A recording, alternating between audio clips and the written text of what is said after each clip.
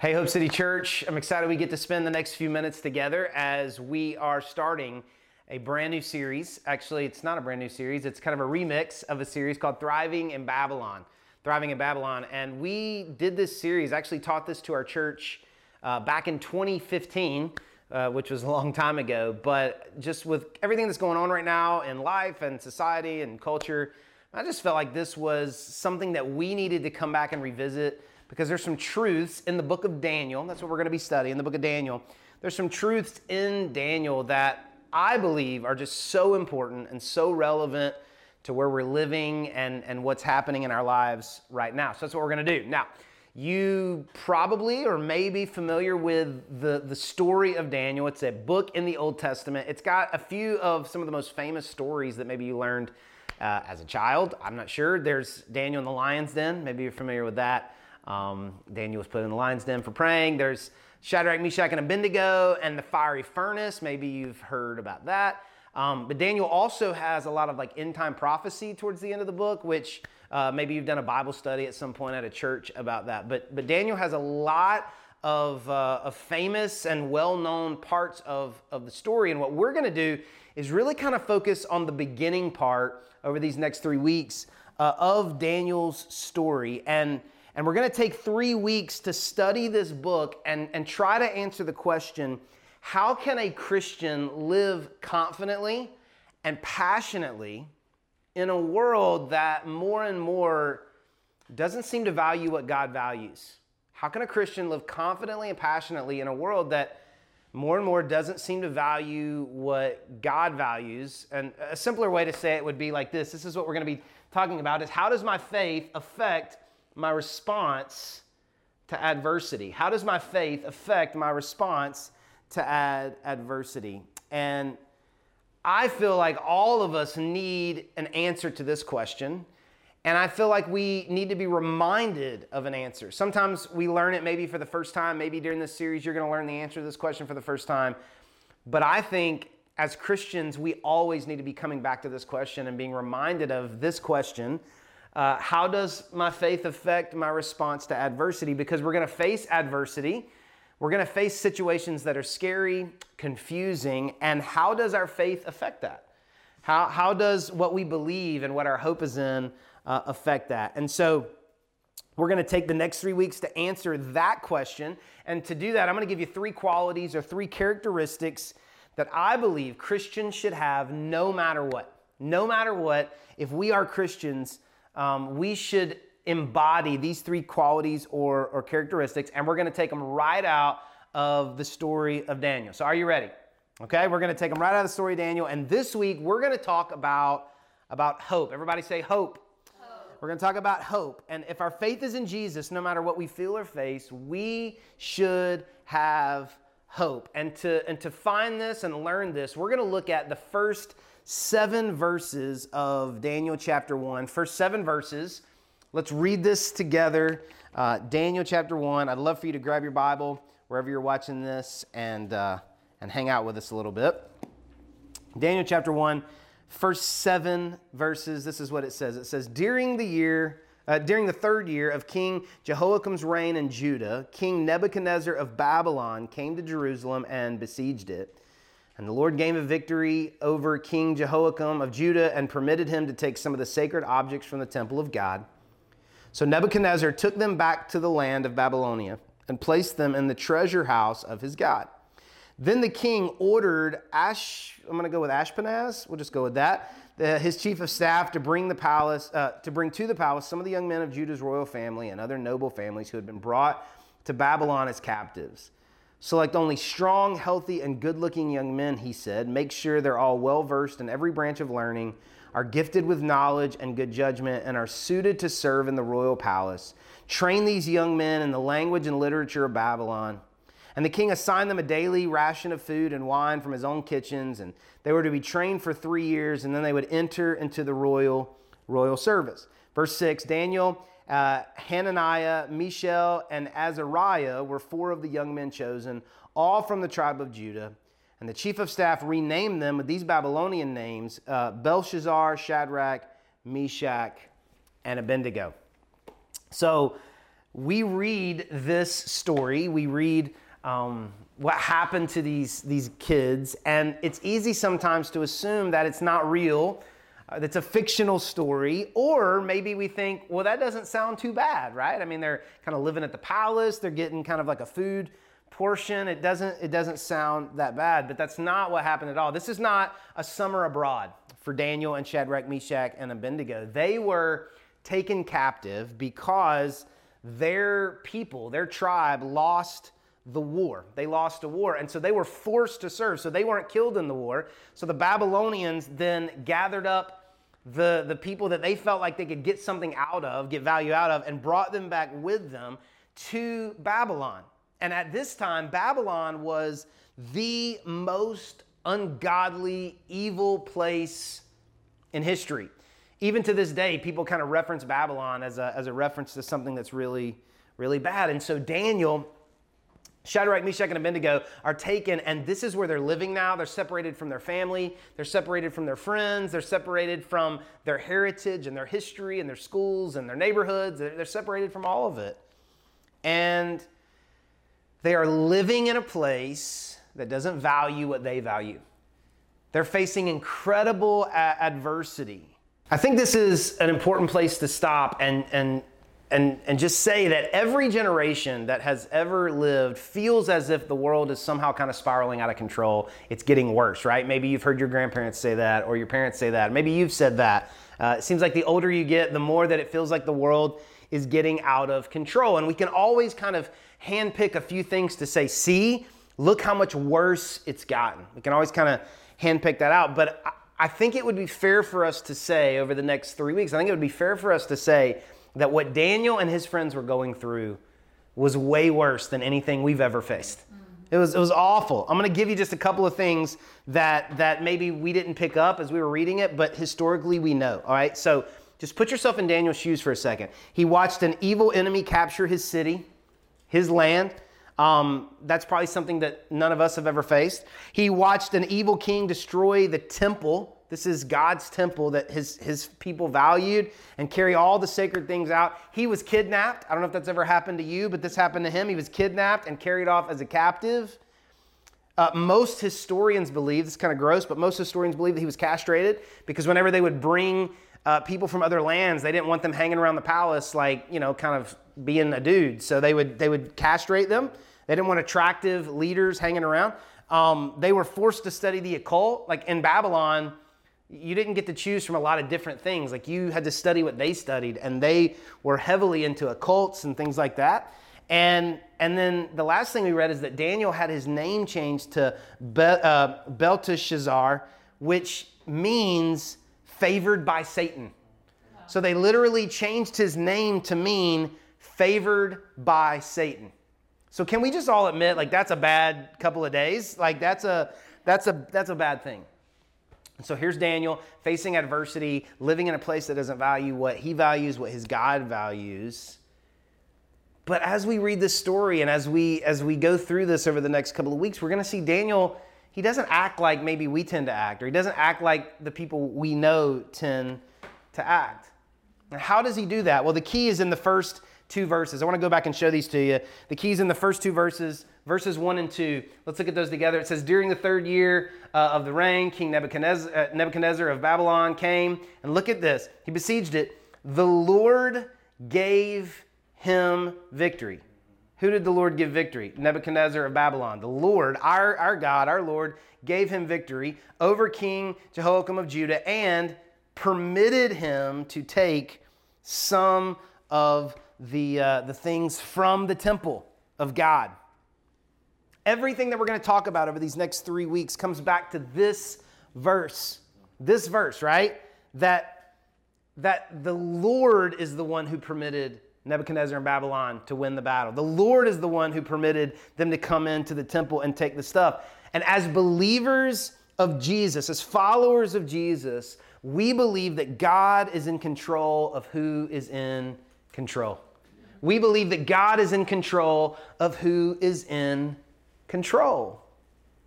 Daniel knew this. Daniel's faith was in this. Daniel understood that God was in control of who was in control, that Nebuchadnezzar would never be able to come in and do what he did to God's land, to God's people, to God's temple, if God didn't somehow allow this to happen. That God is in control of who's in control. That God wasn't caught off guard like, man, I didn't know they were going to attack today. You know, I wish I'd have known. I would have sent some angels. Like, I had no idea. No, God's in control of who's in control. Now, in one sense, that's amazingly comforting. In one sense, that's like, wow, I'm so glad that my hope is in that and my trust is in that. But in another sense, it causes a lot of questions, right?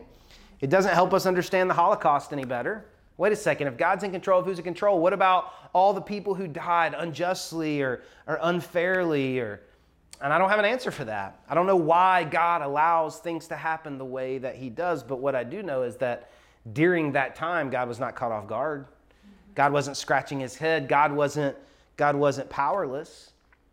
If you find yourself frustrated about why courts and politicians succeed in changing laws and going against what you believe, it can be incredibly frustrating to wonder why judges get to do that or politicians get to do that. And I can't necessarily give you an answer, but I can tell you that God is in control of who's in control. He's not scratching his head. He's not caught off guard. You may not like the president, your governor, your district manager, or your boss, your landlord. You may not like them. You may not understand why they get to have money and you don't, or they get to have property or you don't, or they get to be in charge but you don't. But here's what we can be sure of. We see it in the story of Daniel, and we see it all throughout the Bible, that God is in control of who's in control. Okay.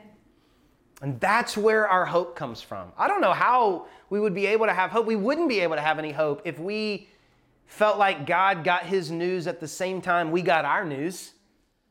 That somehow God was always having to improvise, you know? Like, he'll figure out a way to make it good, but, you know, he's having to really make something out of a mess here because he was caught off guard. That's not the way that it works.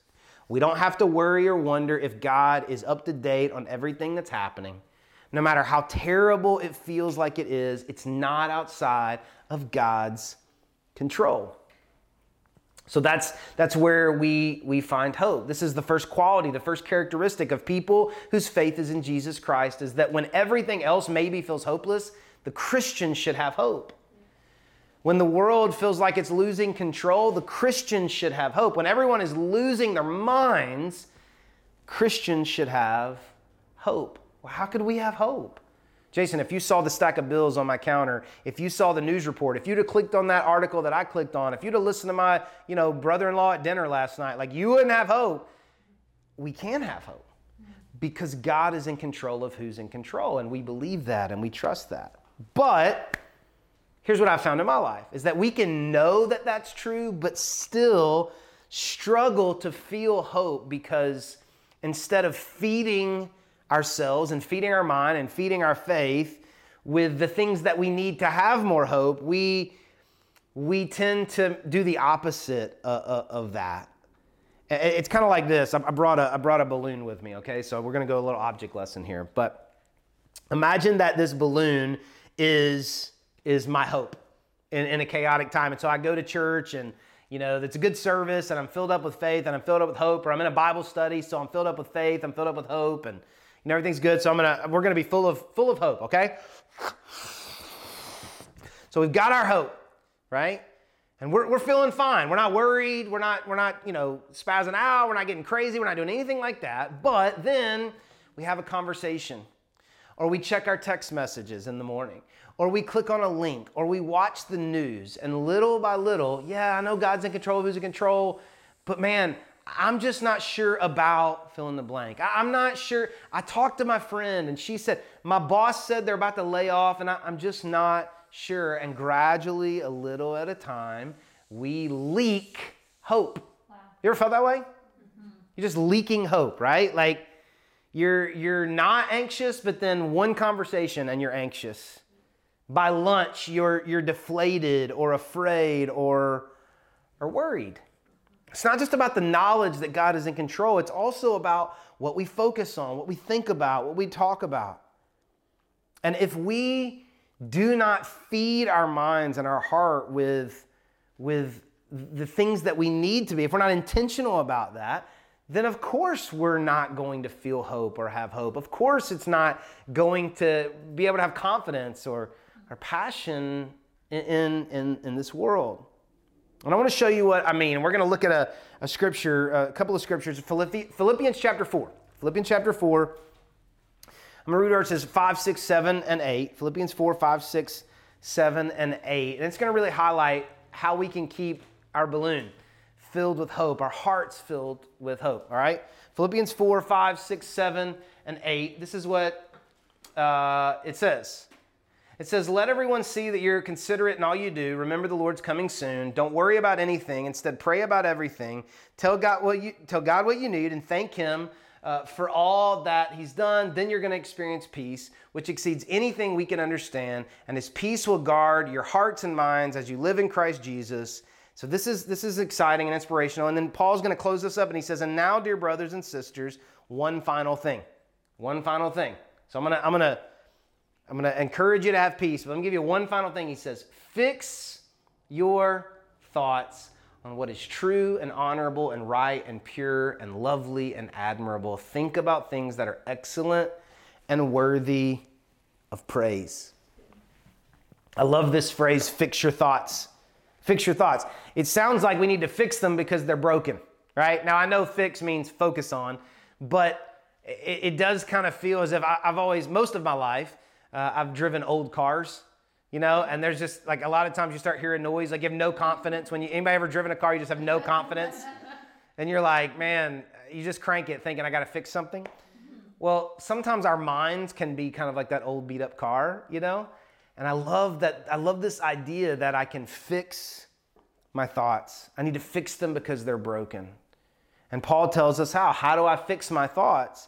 He tells us focus on 8 things. And I just pulled them out of the verse and I'm going to throw them up here for you. He says focus on what's true, noble, right, pure, lovely, admirable, excellent, and praiseworthy.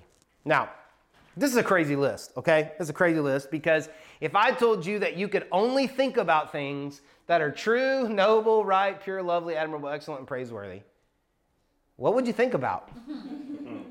If I told you you could only text about things that are true, noble, right, pure, lovely, admirable, excellent, and praiseworthy, this would rule out like almost all the memes, right? Like you could only talk at dinner with your relatives about things that are true and noble. You could only share articles on social media that are true. No, you see what I'm saying?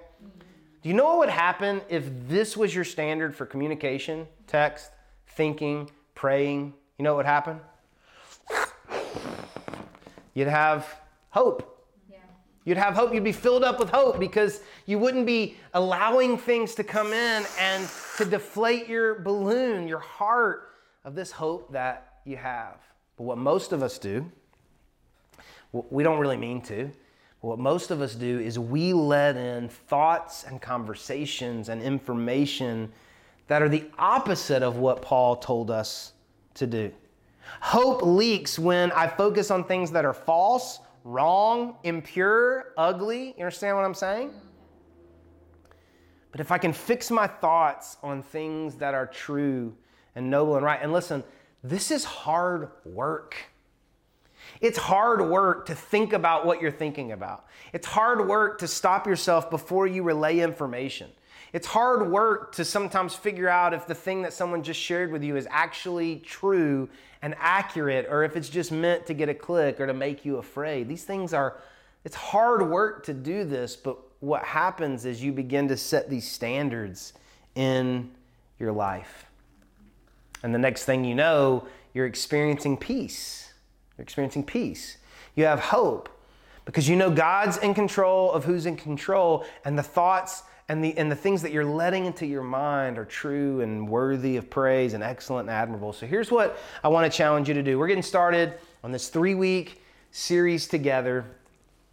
And here's what I want to encourage you to do. I'm going to challenge you to do. I want to challenge you for 7 days. 7 days. It's a really long time, right?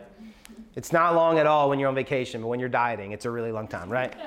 And so 7 days, I'm asking you to take a challenge to what I'm calling turn off the noise. Turn off the noise. Turn off the noise. And here's what I mean. I can't tell you exactly what the things are in your life that are robbing you of hope, of confidence, of passion. I don't know what yours are. I know what mine are. I don't know what yours are. But you know what they are. And so I'm going to challenge you for 7 days to fix your thoughts. So maybe that means getting off social media. And you don't have to tell everybody you're getting off. Maybe you got one of those friends like, I'm getting off, I'm turning it off, never coming back. And then 3 days later, maybe that's you. I don't know. But you don't have to tell everybody. You can just get off. Delete the app off your phone if you want to do that. Maybe it's social media. Maybe it's certain group texts that you're on. They don't mean bad, but like there are friends in your life that they just don't know how to spread good news. Maybe you get out of some texts or block some numbers on your phone. Maybe you stop watching the news. Maybe you stop watching press conferences every day from politicians or whatever it is. And here's what you're going to find, okay? Because I've done this myself, and this is just true. We know. Here's what you're going to find. You're going to find that the world moves on, and that your life can be positive and faith-filled and confident and passionate, and your faith can be built. And the same things that were happening before you turned off the noise are happening after you turned off the noise, but you feel completely different because you're fixing your thoughts. You're trusting that God's in control of who's in control. So if, whatever God wants to have happen or allow happen, like I'm going to let God handle the stuff that I can't understand. And I'm going to focus on fixing my thoughts and understanding on what's coming into my life. And my filter is going to be, is it true? Is it something that's noble? Is it something I'd want to tell my grandma? Is it right? Is it pure? Is it lovely? Is it admirable? Is it excellent? Is it praiseworthy? These are the filters and the standards that we're going to be using so that we can experience hope, that our faith when we're facing adversity doesn't have to fail. We can have confidence and passion. So I'm going to pray for us. I want to pray for you that we can have hope no matter what we're facing, where we're living, what we're going through, what we're feeling. I want to pray for you at home or wherever you're watching that you can experience that hope. Will you bow your heads wherever you're at and pray with me? God, thank you that you're in control of who is in control. Thank you, God, that I don't have to worry about, who's my boss or my supervisor or in charge, politicians. But God, I can put my hope and my trust and my faith in you because you're never caught off guard. You're never late. You're never improvising. God, you are in control. And so God, while I allow you to handle what you can and do control, I pray that you would help me to control what I can control, and that's my thoughts and my conversations and the information that I'm taking in, so that I can have hope in you and trust in you and not leak and lose that hope that you have given me. So God, I pray that you would give us the courage to turn off the noise, to break some patterns, maybe some addictions, some things that we don't even know that we're going to struggle to get away from. But God, help us to turn off the noise, to fix our thoughts, and to experience more confidence and more hope in you. In Jesus' name we pray. Amen.